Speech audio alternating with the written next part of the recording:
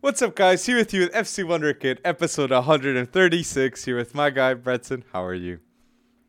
I'm good, man. Happy holidays to you. It's hard to believe that 136 episodes have passed here. We're getting to the end somehow of 2023. It's nice to know that we can always just talk football, right? It's true. We can talk football and we can do some predictions here. But a quick one: start bench sell Bretson with Cristiano Ronaldo, Eden Hazard, and Mo Salah. How would you line them up?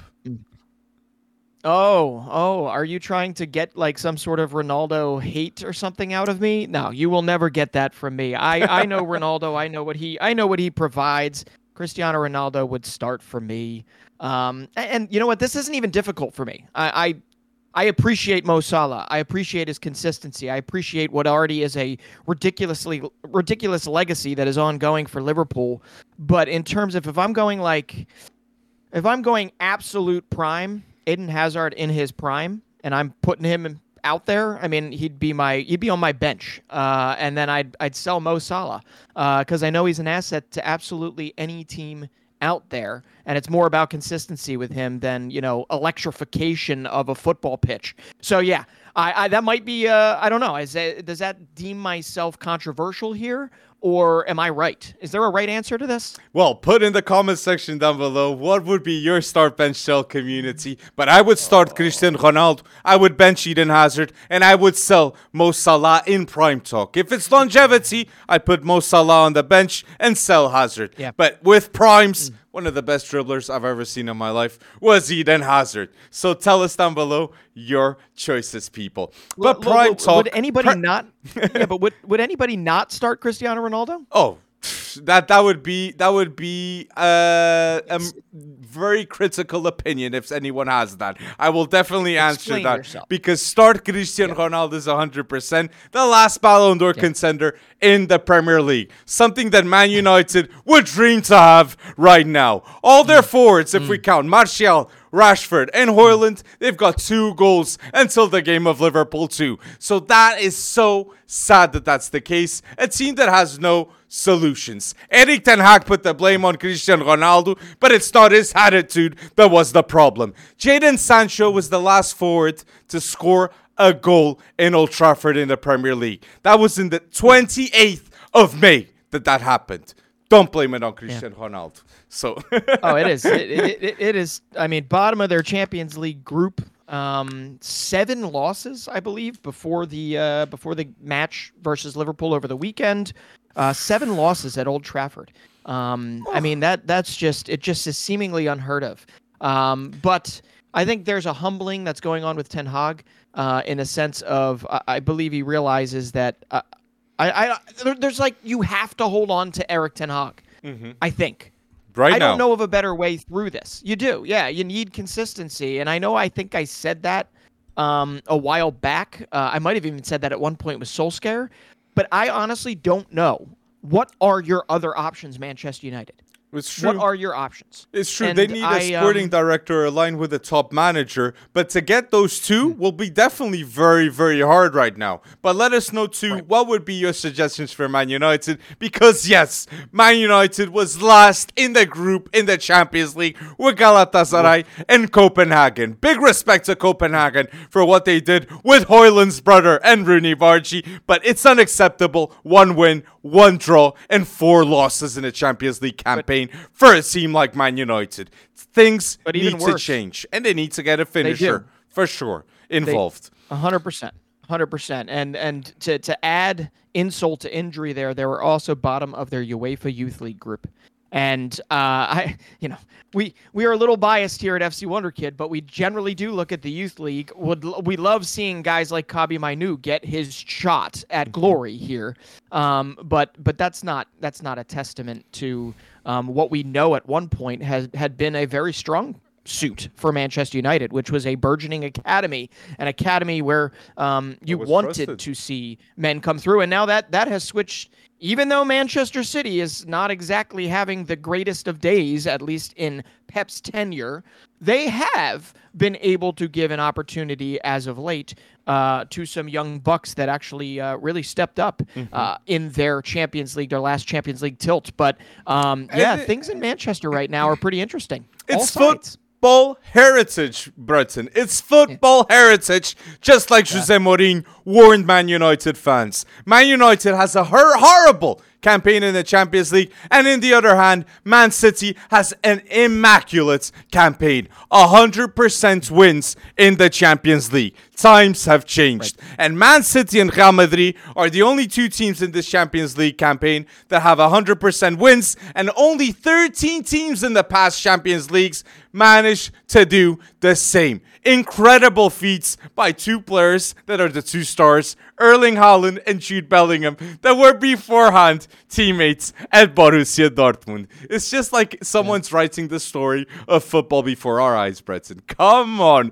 But Man City, it's absolutely worrying, okay, for me at least, to see their form right now at home in the Etihad. They were winning 2-0 Crystal Palace, and they drew 2-2. And the truth is, Man City's bad form right now is 1 win in their last 6 Premier League games and 4 draws. They need something new, and they definitely need Kevin De Bruyne back. Okay, that's what's needed. The sauce that isn't there anymore, and he will be the big difference, because we've seen Man City have hiccups in the past. But the truth is, Man City, if they win the Premier League this season, it will be the first time a Premier League team wins 4 in a row. And it's not easy to stay at the top. And this is the motivation. This bad form is the motivation that this team will need in the second half of the season, where people are starting to doubt. Never doubt Guardiola with this team. Just warning the FC Wonderkid fans. Okay? Never doubt. But Guardiola, I mean, he understands this, and I'm gonna be honest with people. 1 win in 6, and the only win is over Luton Town. Yeah, fine. That I guess should scare you. It should spur you on. It should weed out complacency. I mean, Kyle Walker hasn't really looked good, right? There's been other players that just have not looked great. Gvardiol. But when it comes down to it, Gvardiol.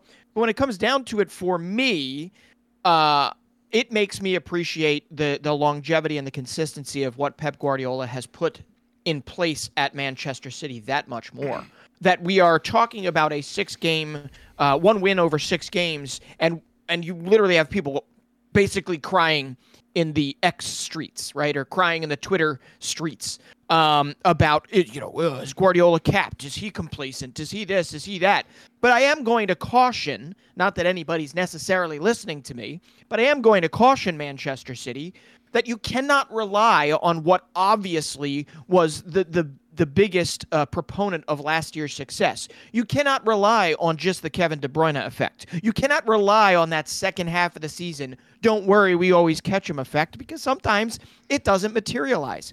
You don't know if this stress reaction becomes the stress fracture that, kills. I was a distance runner back in the day. It is a death knell to get that stress reaction, because you have to, I don't know of a better word, but you have to pussyfoot around it to the point where you wind up getting that stress fracture, because it's impossible to keep stress reactions from becoming fractures if you are someone that literally needs to stand on your feet for 90-plus minutes and be as physically demanding as Erling Haaland is. So City's form it is great, but at the same time, you cannot rely on just, don't worry, we'll catch him in the second half of the season. With that said, that's exactly what they're good at.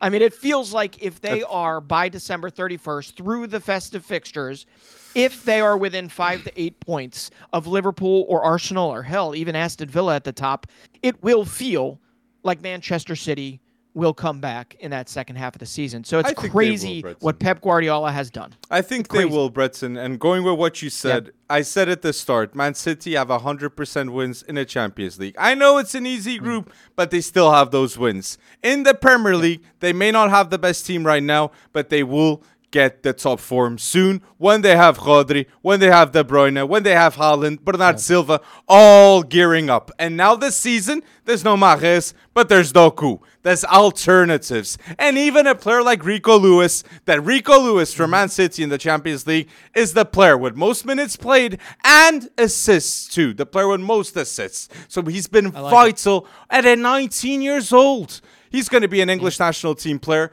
always from now on, and he deserves to be that, established too. Something that we can say too about Cole Palmer, that is right now one of the stars of Chelsea, and Chelsea beat Sheffield United 2-0, and Cole Palmer is the last Chelsea player to have a goal and an assist in the same game consecutively in his last 3 games. This is phenomenal, okay? Cole Palmer to be doing this, and Cole Palmer for Chelsea right now, 6 goals, 3 assists in the Premier League. He's been called up for England. He did the right choice to go to London. So the start of a great career is upon us with Chelsea, with Cole Palmer. Well, yes. As you said, 6 goals, 3 assists in his last 10 Premier League games. He is possibly the only one on the field for Chelsea. Because let's not get ahead of ourselves. It was a win over Sheffield United, who is bottom of the table. It should have been a win. But he is the only one that when he receives the ball, you feel like something. Every time he touches it, something's going to happen. He's the only one on that field for me, right? That feels that way. And that in and of itself, at 21 years old, coming out of the shadows, right, of Manchester City, wanting not a bigger stage, but a more consistent stage to play on. That in and of itself is absolutely massive. And one thing that did not escape me, Alex, is I did see that Enzo Fernandez was not in the 11. And I'm going to say this right now, and I haven't quite thought this out. Maybe somebody else in the comments can continue to fill this in. But Enzo Fernandez not in the 11 makes sense to me, and here's why. He's too good for Chelsea. He's too good for Chelsea. So how should Chelsea play? Chelsea is. Conor Gallagher? I don't know. And Caicedo? I know. Conor Gallagher is better for Chelsea in this moment right now. Conor Gallagher is better for Chelsea in this moment right now. That is not saying that Enzo Fernandez is a worse player. Enzo Fernandez is a Rolls Royce, and right now they need a Ford. Okay? They need somebody that is just an engine room for the most part, that is direct, that plays. Enzo Fernandez is too good. This is exactly where my ability to communicate this point well probably plays out. It'll probably get misconstrued, but Enzo Fernandez is too good for that 11. And to be honest, I think he should be somewhere else in January. It's not going to happen, but he should be somewhere else in January because Cole Palmer is built for this Chelsea moment. Conor Gallagher is built for this Chelsea moment, right? Enzo Fernandez should be on a Manchester City. Enzo Fernandez should be on a Bayern Munich or something, right? Fighting for Champions League. That's just my opinion. It's not to say well, I did already say that he's too good for Chelsea. But for this moment, that's why I think Enzo might not be in the 11 as much as we think he's going to be in the near future. Well, Enzo and Caicedo, for me, are the 2 players in midfield that have the best capabilities. But Conor Gallagher, until now, has been the best midfielder. That, for me, is fact. But Pochettino coming out and saying, our reality is mid-table is embarrassing for a Chelsea manager to be saying this. After what? They spent $1 billion?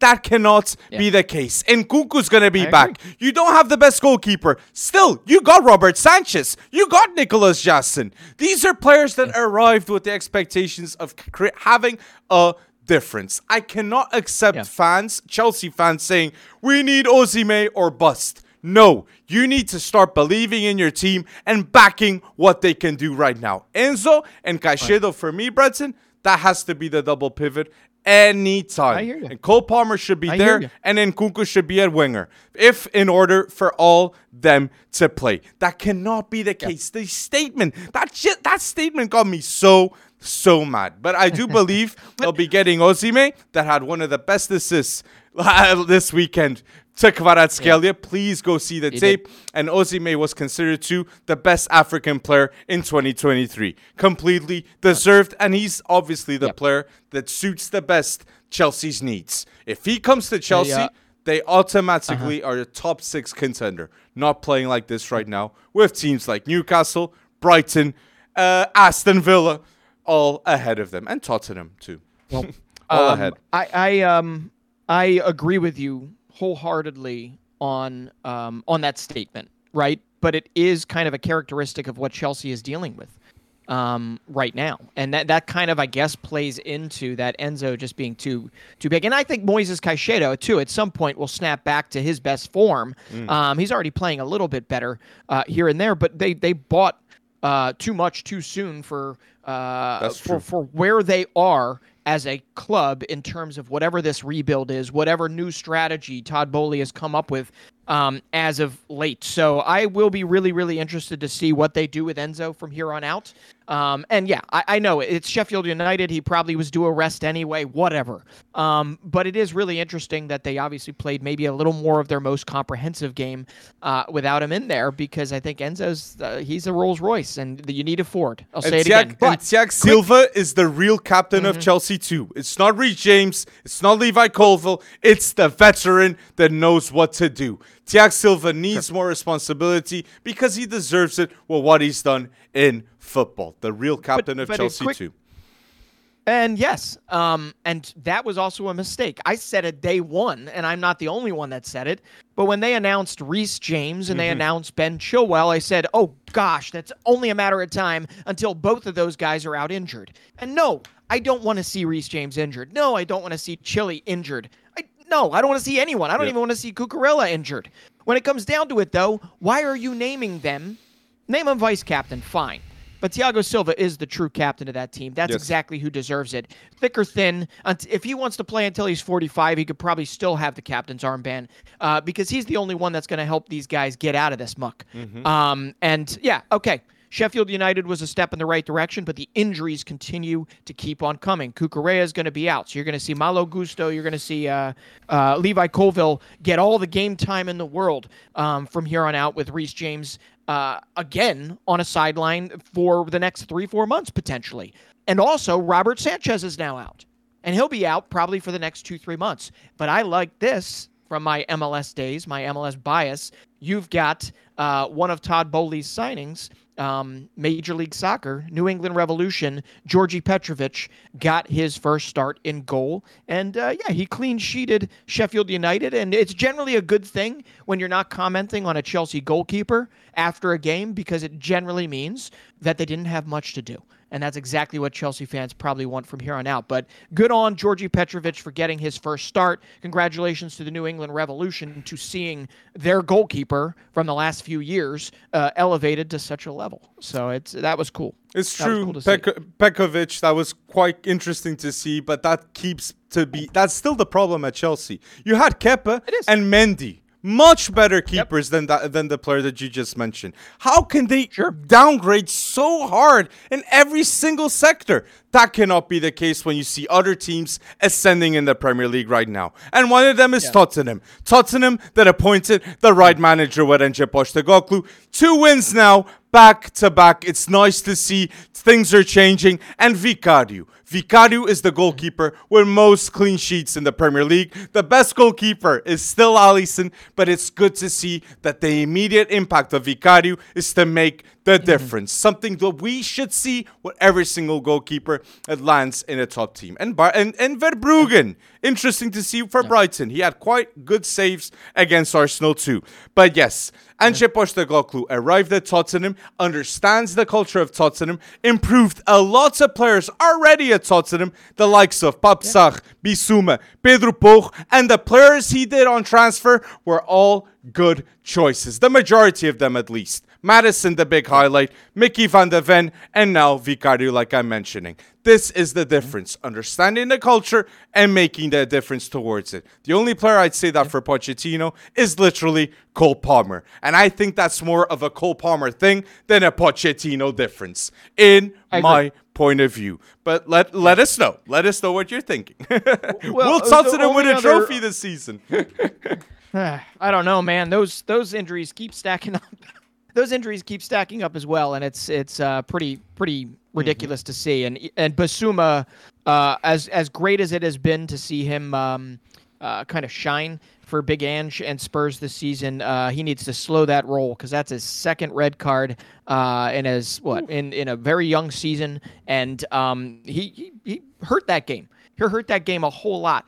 In getting sent off, and Brennan Johnson getting injured against Forest, that's tough to see. But all the other players, everyone that's for the most part that's coming in has been great. Dejan Kulusevski, one of the big things we talked about in the offseason for him was that finishing, or the ability to just get that finishing product on the plate, and he has done that. And hey, don't.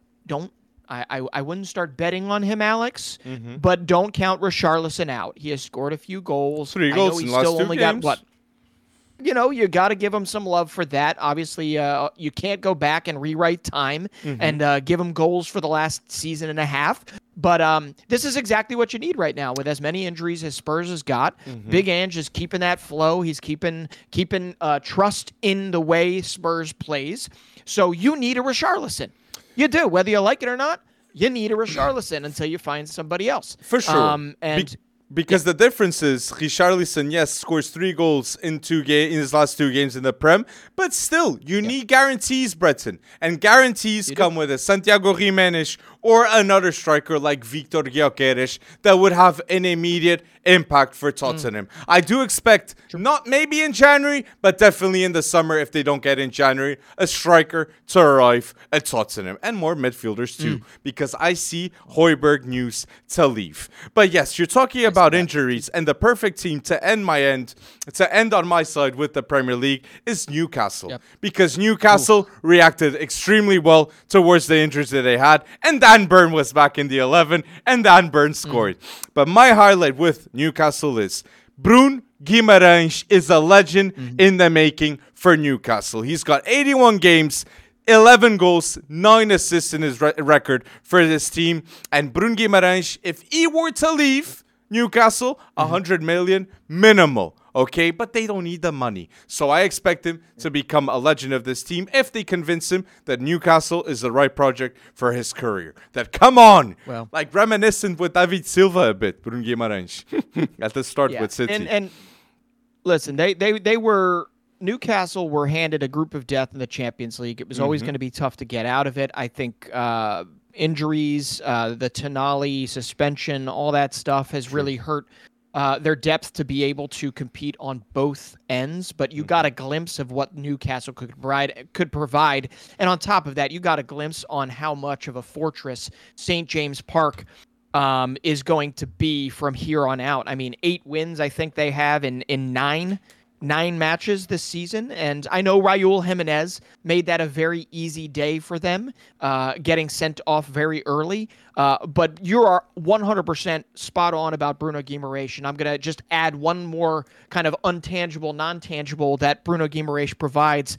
I think he was the only one on the pitch probably happier than Lewis Miley when Lewis Miley scored his first Premier League goal. I think he had a bigger smile than Lewis Miley had on his face after seeing this 17-year-old who has not looked out of place at all with all of these injuries, watching him become the youngest Premier League scorer for Newcastle United of all time. And on top of that, I think he's the youngest in over 15 years in the Premier League to score a goal. So just to see Bruno celebrate with this kid, to feel that goal as much as Lewis felt it on the day, that's just another kind of testament to his character and what he provides to that Newcastle team. It's such a shrewd, smart signing, and it makes me wonder when we get to our U23s that need moves, why they don't go after a couple other Lyon players that need exits from here on out. But listen,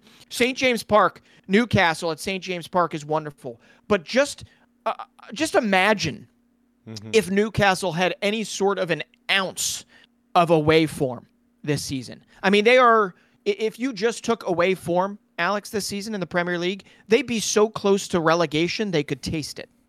Okay? If you just took the away form, they're horrendous away. I mean, recently they turned into a different team, losing 3-0 to Everton. I get, we'll talk about Everton in a second, but I get Everton's reformed. I get they're on their way back and they've got a common enemy, but they also lost 2-0 to Areola's Bournemouth.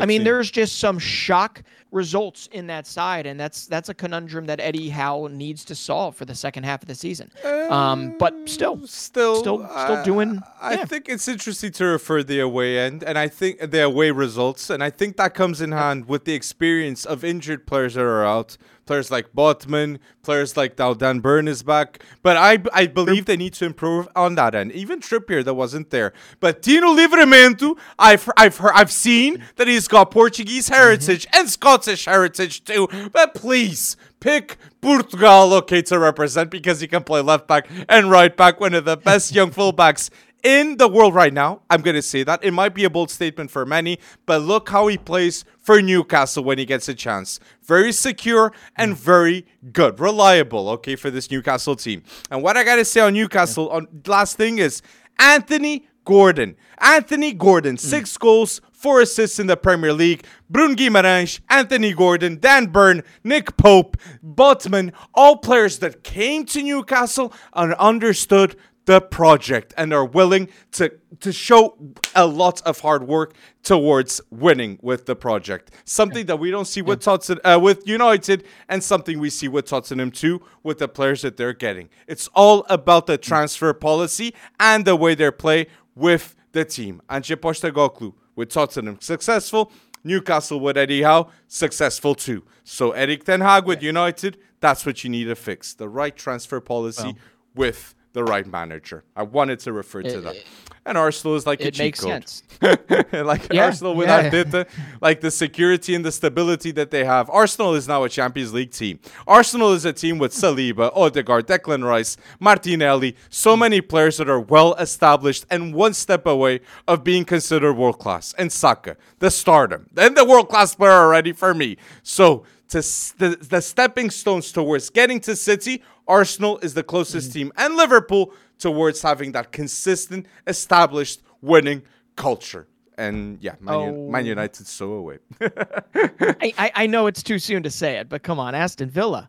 Okay, keep going, baby. Unai Emery with another feather in his cap. He is, instead of, let's see. He has made Villa Park, Unai Emery has made Aston Villa's Villa Park a verified fortress. Okay, we know this, right? Now, recently, he has also added to their repertoire last gasp equalizers to save points. It's nice. But most recently, over the weekend, he added a last gasp remontada to win 2-1 over Brentford, and a big win for them. And it's just another feather in the cap of whatever culture has been developed at Unai Emery. But man, this week, the last 2 weeks for Aston Villa has really beamed them up into an upper echelon of consistency that I don't think we're all quite giving them enough credit for. I mean, to beat the teams that they beat, including getting over the Pep Guardiola, Mikel Arteta hump, and then to come back and qualify through their group, right, in Europe. And then on top of that, to get this remontada win versus Brentford with a nice little Boubacar Kamara assist on the match winner. I love it. I love what they're doing, and I just think I hope it continues, man. I mean, Aston Villa, it's true. Aston Villa has 25 Premier League wins this calendar year, their best ever record, and 81 points with all those wins. Only Man City are ahead of Aston Villa with Unai Emery. And people are still surprised of how Unai Emery is a top-class manager. 4 Europa League ones for a reason. 3 in a row with Sevilla and 1 with Villarreal, in which Villarreal, really good job done. Unai Emery, for me, underrated manager. And Sean Dyche, too. Sure. That Sean Dyche, what he's doing at Everton, it's been phenomenal. And Everton in their last 4 Premier League games, 4 wins and 0 goals conceded. It's with Braithwaite. It's with Pickford. It's with the right players with the right style of play too. Once again, Sean Dyche, the right manager for Everton. And if they didn't have those 10-point deduction, they would be 1 point away of Man United. So that was their motivation, and it's changed their season. So let's pay attention to Everton now. Got to pay. Yeah, and just to remind people, you can thank the Federation for this, right? Because now they've got that common enemy, and they are fighting. They're already basically clear of relegation, but Sean Dyche is probably also just very, very angry at watching what Vincent Kompany has done to his Burnley. So he's going to make sure that Everton stays clear of this so that they can open their stadium as a Premier League team. And who knows? He might be replaced before then. He might move on. They might outgrow him. But it all comes down to being in sync. It comes down to having that common enemy. And on top of that, they've got something that Newcastle doesn't, and that is away form. They have won 6 of their last 7 away matches. 6 of their last 7 away matches. And that's doing it with a lot of the same structure, a lot of the same players that were stuck in this mire of last season's relegation battle, right? That they had to fight for their life. And Amadou Onana, I'm just going to say it again, that midfield is still so fun to watch. Amadou Onana specifically this weekend impressed the heck out of me, as he does, as that Swiss Army knife, that utility man that just does so much work within that Everton midfielder. So I agree. The same way we're doing a PSV heat check. I know they're not at the tippy top of the table, but you got to do an Everton heat check right now because they are feeling it and they are all in each other's corners. And to be honest, I think they've unified the fan base, which was relatively fractured last season, with how to proceed ahead in terms of, fighting the ownership group, fighting different. They still got a lot to work through, but Everton is flying high right now, and good on you. It's true. Very, very true. And that ends our Premier League talk, people. Let us know down below, what have we missed? Let us know what are your predictions towards Chelsea, towards Everton, towards City, and towards Man United that needs definitely a lot to change. Let us know down below in the comment section. La Liga title race. It's been definitely interesting. That's the best definition, because it's the Brasileirão. It's La Liga that we're seeing as Girona leading the way. So interesting to see. And Atletico de Madrid having a tough time against Bilbao. Anything can happen this season in La Liga, and we gotta highlight the bad form too of Barcelona. Xavi ball is not going well right now, and Barcelona have gone 17 Barcelona has gone 17 games without winning for more than 1 goal. That shows the lack of efficiency, and Barcelona are first in big chances missed in La Liga, and first in expected goals. Lewandowski needs to do better, and expect Vitor Roque to have a chance. Vitor Roque can make something happen for this Barcelona team. If you see him play with Atletico de Paranés, you will know. Vitor Roque had 44 games, 21 goals, and 7 assists in 2023. Lewandowski, this is what you need. Competition in order to maybe get a Piccini. That's very bold when you're competing against Jude Bellingham right now. Yeah, it is. And who's in second place but Griezmann. Former Real Madrid? No. Well, no, it's Borja Mayoral. Mayoral. For Getafe. Okay, good yeah, play. former Real Madrid loanee. He's up to 10 goals now for Getafe. But listen, you already said it. I think you put the blame kind of squarely, obviously, on the attack right now. I mean, nobody can make Xavi make Ferran Torres put the ball in the back of the net, make Rafinha put the ball in the back of the net, make Lewandowski put the ball into the back of the net.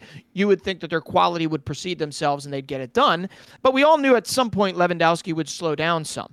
I'm not saying he's not going to score a whole lot of goals and heat up again, but come on. I mean, that's like, he's a pretty old striker. He's been out there for a really long time, and he definitely seems like he's slowing down some, which is weird to say.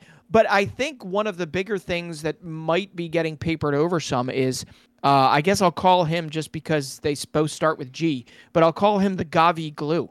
Gavi is a bigger piece to that midfield than I think anyone was aware of.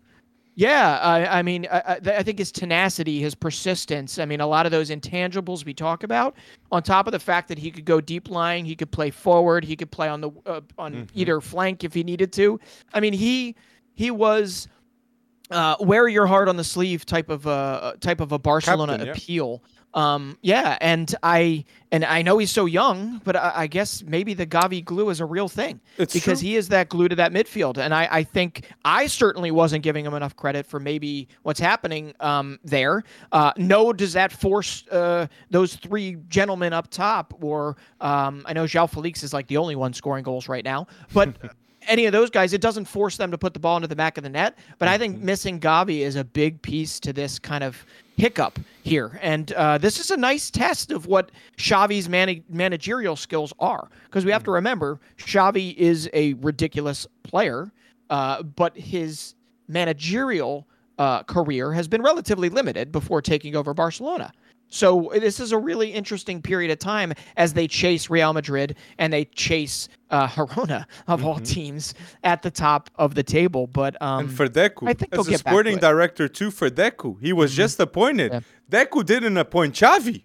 So that it must be a tense time if things don't go well. If Barca don't finish top 2, Xavi's going to have a tough time with Deku. It's not going to be some difficult conversations would happen. And right now, Frenkie de Jong can play, Pedri can play, Gundogan can play, Oriol Romeu can play. And without Gavi, we see a bad Barcelona. He's the heartbeat of that team and the captain of the team too. Intensity in duels, leadership in terms of the pitch. You can see every single point Gavi does take over, Breton. I completely agree. Cool. And the Barca team is desperate towards having a CDM, a top-class CDM. Kimmich or Zubimendi would do just that. Not having a midfield with Pedri, Frenkie de Jong, and Gundogan, that all of them cannot do what a Busquets role or a Rodri can do. That's why I'm referring to Zubimendi and Zubimendi and Kimmich. Players that would change immediately the style of play and are very, very needed. Very needed, Brett. Yeah, and wingers, efficiency. Barcelona need efficiency with their wingers. The best trio we've ever seen at Barcelona, that iconic trio with Messi, Suarez, and Neymar, they scored 364 goals in 3 seasons. We do not have remotely the same feeling with the front trio now at Barcelona. The downgrade is immense. Even a Luis Suarez at Grêmio, right now at Barcelona, he will be scoring goals. Back in 2020, one of the worst decisions ever in Barcelona history happened by letting go of Luis Suarez for $6 million to Atletico de Madrid. And he scored 21 goals that season for Atletico, and Atletico won La Liga, their first time in 7 years. 7 years, the Luis Suarez effect, and they replaced him with Braith White. I hope Deku doesn't do decisions like this for the future of Barcelona. It can happen. Alemany left. I want to see better solutions, Breton. Wingers that score goals. Ansu Fati's at Brighton. Ansu Fati scores more than Rafinha, in my point of view. Heck, I'd like to see more of Mark Gay, but I don't know if he's going to give him the opportunity. He will. There. He has to. You think so? He has to. Okay. He has to. You need somebody with a chip on his shoulder, right? And I think only La Masia can provide that right now. You need a chip on their shoulder, someone that is going to fight tooth and nail. I'm going to be... This is a little tongue-in-cheek, and it's probably a little too forward, but from what I've watched of Barcelona, the one thing I am not is entertained. Exactly. Right? There's a project that's happening here. I'm sure Xavi will get to that. He probably doesn't have the personnel he needs, so obviously I'm willing to wait. But if it's the difference between a Barcelona game and a Real Madrid game, and I am a complete neutral, right, in this scenario, I'm going to pick the Real Madrid game. For sure. As it stands in terms of how Xavi is lining them up. And I think he's capable of probably expecting more of them, but he probably doesn't have the personnel he needs to do it just yet. But I do have to say, as much as I like Vitor Roque, seeing the pictures and the videos of Endrick coming off of a second Brasilia Round Championship at the tender age of whatever the heck he 17. is, much younger than I am, right? 17 years old. Watching him have a conversation with Eduardo Camavinga, with Jude Bellingham, already looking like he's part of, right, Los Blancos. It is pretty interesting to see how that is just kind of an addendum to an already incredibly strong core of Wonderkid Galacticos that they've amassed there. Well so said. it's interesting, and yet Barcelona is not out of the race, and yet Barcelona is not out of Champions League football. So they are still in this thing. But January, I don't know what magic they can pull, considering, or what levers they can pull to get who they need. So Vitor Roca, it's going to come down to whether or not he can hit that ground running. Imagine Echeverri. Imagine Echeverri with Lamine Yamal, both wings for Barcelona. It's the second half of the season. It'll cost 25 million Barcelona, but it would be promising to watch. And then Vitor Roque to replace Lewandowski, boy, oh boy. Rafinha is not looking good. And I'm talking about under 18 players to replace Rafinha. Okay, Rafinha needs to start scoring goals. Rafinha needs to start looking like a Brazil national team player to start, because Martinelli's here to stay. Paquetá, even a hat-trick of assists. Elite players. Second Brazilian to do that. Second Brazilian, right? In Premier League history to do that? Roberto Firmino being the first. Yes, for sure. That's correct. That is fact. And Kudus and Paquetá, what a duo that is growing in London, okay? I wanted to mention that. But you said Real Madrid, it's fact. Hendrik has an aura when he meets those players of Real Madrid. Hendrik, you can see that he's charismatic at 17. Hendrik is a player that will not leave the Brazil national team anymore. Hendrik is a world-class potential player. And the Jude Bellingham and Hendrik duo will do proper damage next season. It will be Hendrik talked big time. I'm not predicting already ahead of Rodrigo and ahead of Vinicius, but I've said it. The potential of Hendrik is to win a Ballon d'Or in the next 5 years if he goes right with Ancelotti. Ancelotti or Xabi Alonso. That would be... But what Hendrik possesses that is going to hurt Barcelona long term because of his rapid ascent to stardom. Hendrik possesses that intangible that is just that desire to win. And that desire to fight for every ball. I remember being more impressed than the goals that he scored for Palmeiras, being more impressed with his constitution on the pitch, right? His ability to run after every ball. And I don't know, that probably softens over the years, right? When you're 23 and you're just making millions and millions and millions. But this kid right now will fight for every inch, and that is going to be such a boon, like a good addition to Real Madrid's second half of the season, assuming, nothing bad happens there. But I just think that if you're picking Endrick over Vitor Roca, I think Barcelona would rather have Endrick lining up for their 11 than Vitor Roca. Ooh, that's early. And that's a debate in Brazil. It is early. Right now, Vitor Roque and Hendrik, they have the same potential in my point of view. But I agree. In terms of talent, raw talent, I think Hendrik has more than Vitor Roque. Vitor Roque, trabalha, meu caro. É o início. It's the start, okay? And we for sure believe in Vitor Roque. We follow him since he was at Cruzeiro. Vitor Roque. But right now, if Jude Bellingham gets a shoulder injury for Real Madrid, no more Champions League and no more La Liga 1. No more La Liga 1. Even Girona can be ahead of Jude Bellingham. No, Real Madrid. They need him. If they don't have Jude Bellingham, that will be very bad. But this season, Real Madrid, no Courtois, no Militão, no Camavinga, no Tchouaméni at times, no Vinicius at times, but Bellingham was consistently there, and Hendrik, I believe, in the future will consistently be there too. Calafat masterclass in scouting with Florentino Perez. It's not easy to do a rebuild and to stay at the top, just like we see with Man City this season. Real Madrid are doing a great job and great scouting. Great scouting. Well, and listen, I know even though the La Liga table says otherwise, right?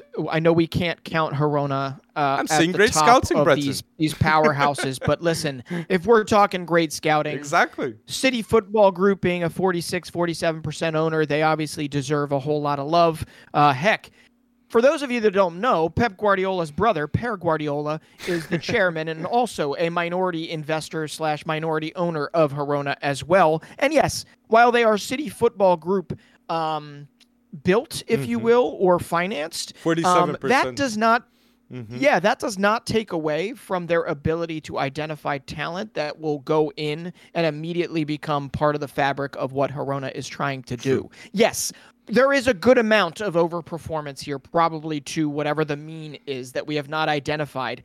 But they have done what they have done to be near the top of the table, right? They have done what they have done by identifying wonderful pieces that can contribute right away at a La Liga level, a leading La Liga level. And I'm talking about bringing in Eric Garcia from Barcelona, bringing in Daley Blind on a free, bringing in Pablo Torre, who has not had a massive impact just yet, but I am going to say it right now, Pablo Torre will have a big second half of the season for Girona as their depth gets tested.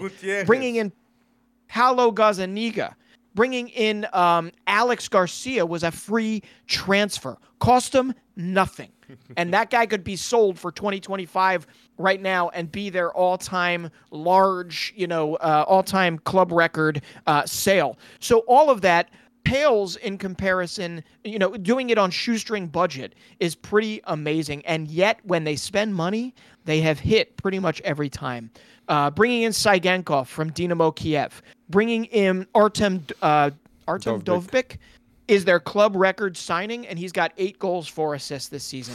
I don't know what to tell you. It might be a lot of luck there, but you have to give them a whole lot of credit for what they are getting for what is currently on their roster. And Christian Stuani, 37-year-old Uruguayan striker, is like the purest testament to this because he has been with them through their promotion originally, then their relegation, then their subsequent promotion again, and now they are second place in La Liga's table, and he's got 6 goals, 2 assists, and just had a goal and an assist against Barcelona as they became, captains of the Catalunya, whatever you want to call it, right? So it is just... we don't talk enough about how cool this story is, or maybe we do, but I love talking about it. And their manager, Michel, deserves credit as well. I don't know too much about where he came from, but it is going to be interesting. He came from Huesca, okay. And he is an investment from Guardiola's brother. The chairman of Girona trusts a lot Michel that has 108 games for Girona managing. This shows you got to trust your manager and pick the right players for the right style of play. Girona is shows that that's the definition of fact when you do things the right way. Girona, Newcastle, we have new teams ascending to the world's highest level in football. And it's all because of elite scouting and great decision making. Guardiola's brother chairman is elite for Girona for what he's doing. He's been a key factor in Savi's decision, Miguel Gutierrez's decision, players like Artem Dovbyk, Jan Koto too. What a right back he's playing for Girona. Absolutely. At Braga wasn't at his best, but at Girona he's proving to be key. Alex Garcia, 3 goals, 4 assists, and he was selected for Spain. The captain of Girona, as you mentioned, came for free. So good decision-making being rewarded. But do you believe Girona will finish top 3 in La Liga, Breton? I'm going to say that I don't think this magic is fizzling out anytime soon. I believe that there is enough parity within La Liga, enough fixtures where Barcelona will drop points, or even Real Madrid will drop points from here on out. I believe Girona will finish top 3 by the end of the season, and I do believe that they will be in European football. Which I think would just be amazing to see. Bold. And you know who's not in European football? It's kind of like a changing of the guard in some respects. Sevilla, dead last, Champions League, and just let go of Diego Alonso. Diego Alonso after 14 games. 14 games, and he's gone. It's turmoil for them. But I know a lot of Europa League teams are sighing a wonderful sigh of relief, seeing that Sevilla is sent home without anything going on. But they did. They followed up getting a dead last in their Champions League group with, I don't know, losing to Getafe 3-0. So that was bad. That was bad. And Lens did beat them, which did disable the fact that they can go to the 3rd place and get Europa League. And Sergio Ramos was definitely not happy to not get European competitions in a Sevilla team that he went to play European football. So that was not good to see. But we have another topic that we want to mention, the under 23 players, under 23 players, that the big teams are definitely going to be fighting for them. We're not going to say for sure that they will be leaving, but we want to refer to them because they are going to be talked massively in January and the next summer too. My first player will be Nico Williams, that signed an extension for Atletico Bilbao. But Nico Williams right now in La Liga has 3 goals and 5 assists. He's the leader, joint leader in assists. He's the number 1 player in terms of attacking threats and second in dribbles. This is what Barca needs. A player efficient and young and a starter for the national team. Players that gives guarantees. This is what Barca needs, Nico Williams. Wanted to refer to Nico Williams, Breton. That is going to be the fight for sure. And it's just whether or not he winds up in the Prem or La Liga for me. I would love to see him in the Prem. I just don't know. I don't know with who. But yeah, no, I love that. I'm going to go a little bit younger here. And I know, young goalkeepers, right, that are starting across top 5, top 7 Euro leagues. They're a dime a dozen, right? They don't come around very often. But the raw talent on Guillaume Restes, who plays for Toulouse. Toulouse, I think there's only one player that has played every minute this season, and that is this 18-year-old goalkeeper, Guillaume Restes. And it reminds me a little bit of Albin Lafont and Ilan Meslier's kind of ascendancy. And then, Lafont kind of stagnated. He had some injuries, and Meslier has kind of, he's down in the championship, fighting their way back up with Leeds United. Restes, I think, is probably going to learn from that and maybe hold off on making a big jump, because what I'm seeing right now is Bayern Munich really would like to sign him as the long-term successor to Manuel Neuer, which makes sense, but you also don't want to sign him to just come sit right there. Exactly. So Restes, like the next decision, because let's be honest, French goalkeepers, you never know what's going to happen. He's under contract until 2028. But I really, really love the raw talent of this kid. Toulouse has had a tough go of it in Liga this season because guess what? They're fighting in the Europa League. They made it through the Europa League group. He's already playing Europa League football as an 18-year-old goalkeeper, playing against Liverpool, playing against Union Saint-Gilloise. They made it through. They'll play in the knockout rounds, and they are also fighting for the first time in a long time in Ligue 1, and they're not having a great go of it after having an amazing season last season. So Guillaume Restes, 18-year-old goalkeeper for Toulouse, has got to be one you've got to watch if you don't know him yet, which I'd be shocked if you don't know him yet. One of the biggest wonder kids in Liga. In Liga, definitely a goalkeeper. It reminds me too, Breton, about Albon Lafont. Hey, so many parallels. But my players, now I'm going to be a bit Portuguese biased because, yes, I follow the Portuguese league. I always watch Sporting, I always watch Benfica, and I always watch Porto. So for sure, I'm going to be mentioning 2 players in these 5. Okay. But I for sure don't want them to leave in January, okay, people in this video. I don't want Gonçalo Inácio to leave in January Sporting. But do I understand the interest? For sure. A team like Liverpool, a team like Man United are desperate for a player like Gonçalo Inácio. An elite passer that adds a lot of experience at such a young age. Gonçalo Inácio has played 143 games for Sporting. That is monumental, and Gonçalo Inácio has been selected for Portugal. He's played 4 games for the national team, and he will not be leaving. He is the future of Portugal, left-footed, young center-back with experience, with elite passing. That is one of the best traits, if not the best trait, of Gonçalo Inácio. So you have been warned. Gonçalo Inácio suitors, all the hype is real for Gonçalo Inácio. Well, you forgot to add the qualifier of elite goal scorer as well. In corners, he's very good in set pieces. Yes, he scored 2 goals for Portugal. And he scored this week in Europa League. Twice. Oh man, I know a team in the Premier League that basically only scores off of corners, and I think that's Everton. But I think that's a little bit out of their price range, Gonçalo Inácio. But I find it really hard pressed that he does not leave in January, because there is that much love for him and that much desire for defensive reinforcements for some massive clubs. So, you're 100% correct. There's going to be a battle for Inácio, for sure. For sure. A battle, yeah. Who would you pick, Gonçalo Inácio or Todibo? Ooh. I would pick Todibo has a Gonçalo little bit of Inácio an injury history. hard. Yeah, he's got an injury history. I'd pick Inácio as well. Yeah. The best passer. He may not be as physical as Todibo, but he is a very smart center back. Please pay attention. You have been warned. The Gonçalo Inácio hype is real, people.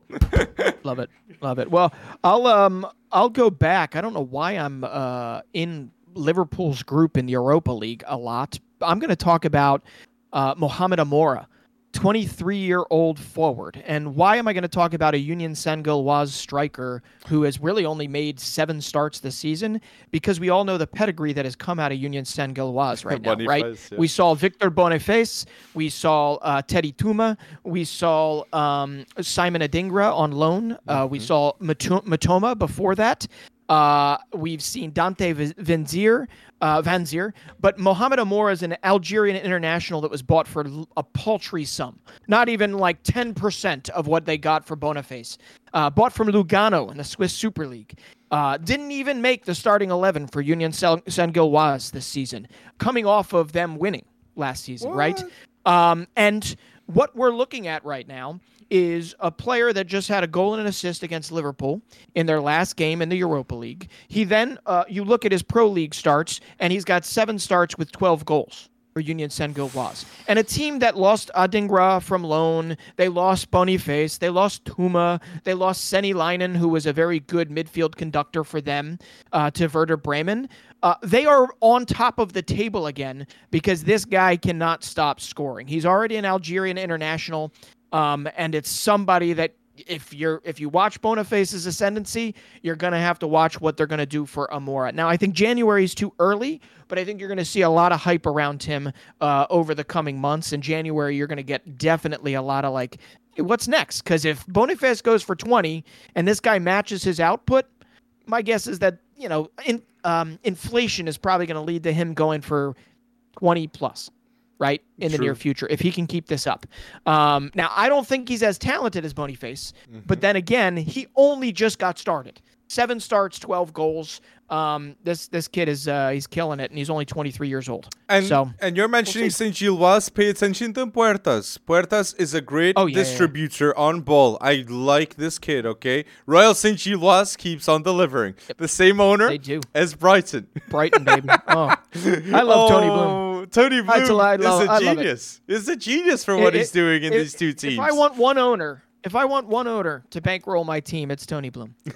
He just has an idea and he lets you run with it. And I know there will be hiccups, I'm sure, along the way, but I think Brighton, Saint-Gilloise, it's the next multi-club structure that you're going to have to watch in the future. And I'm going to be mentioning a player that for sure Tony Bloom can sign.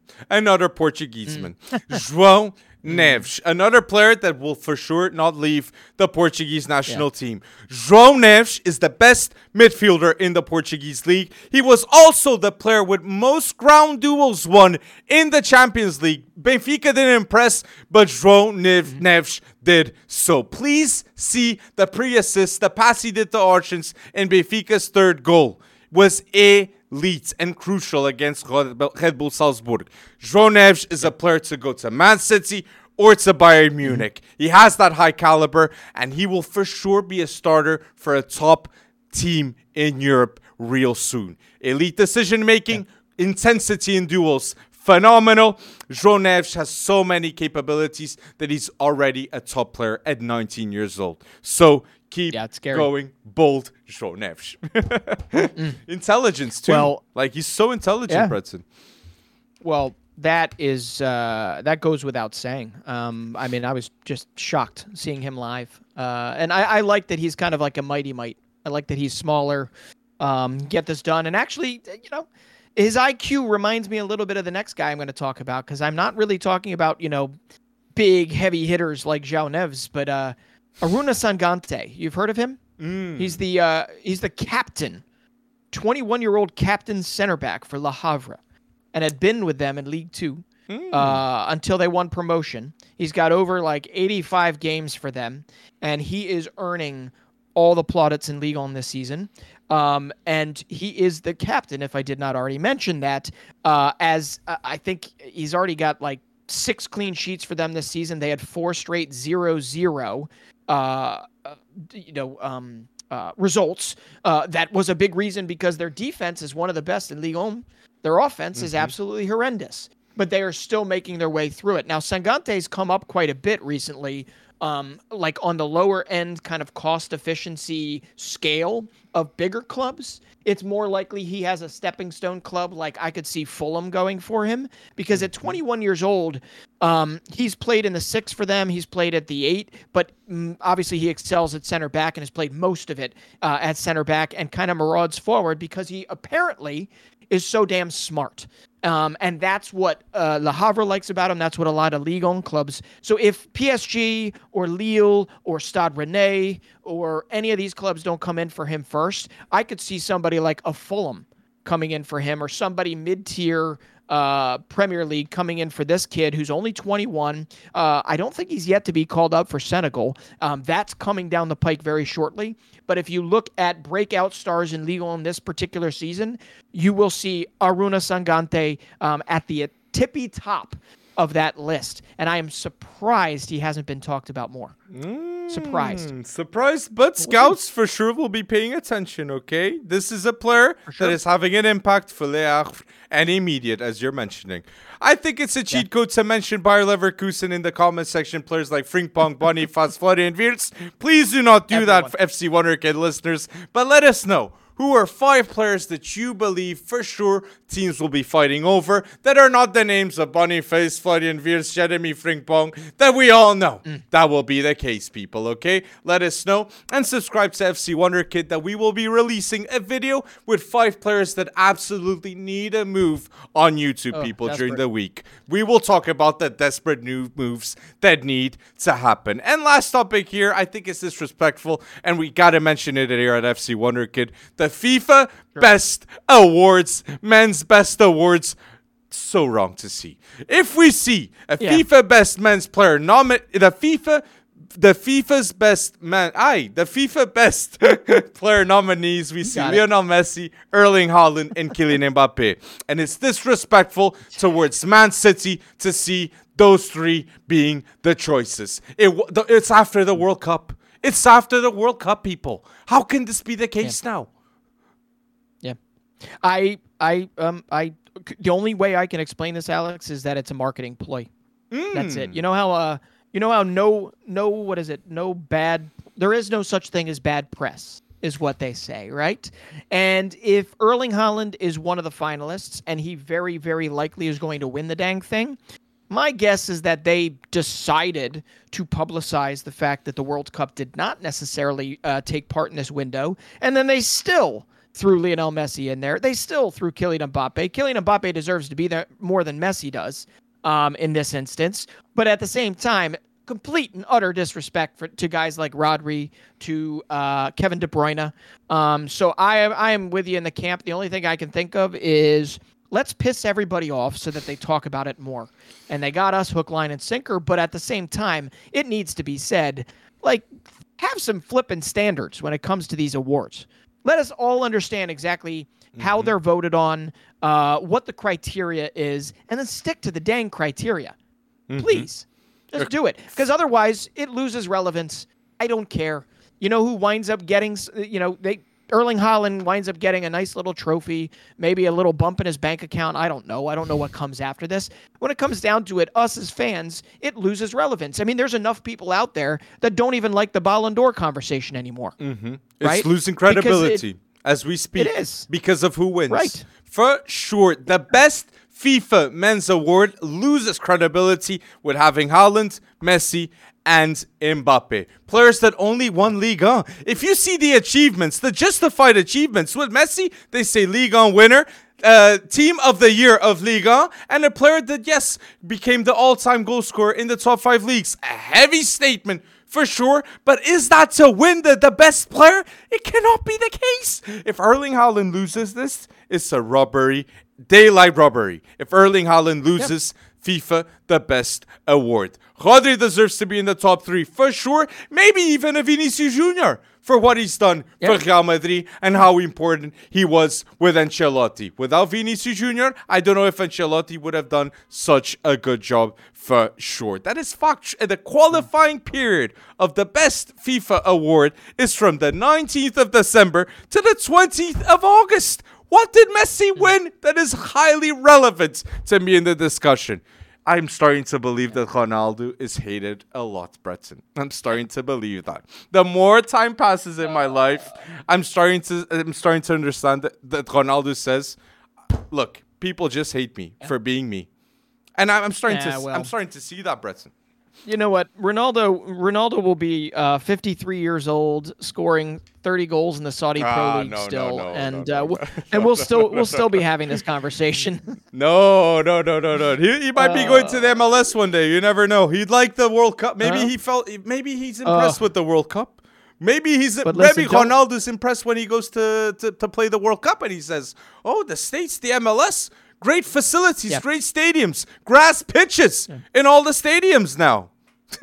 Not enough. I mean, Aaron Rodgers would tell you not enough grass pitches. But that's NFL. Different sport. But yeah, no, we're talking MLS really, really quickly. I got to tell you, if I'm disappointed in anybody, it's not this FIFA's best.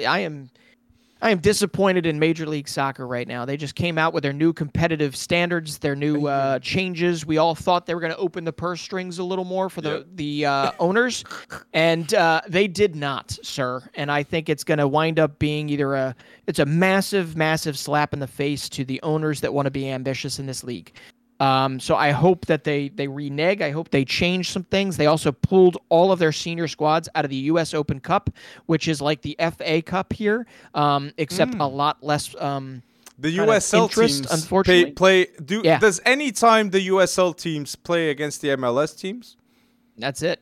That's doesn't when it happen. happens, and that will not happen from here on out. They're going to review it at year after year, but essentially they're making it very elitist and annoying, and they're doubling down on Leagues Cup. So now, there's no promotion or relegation, and they do this too?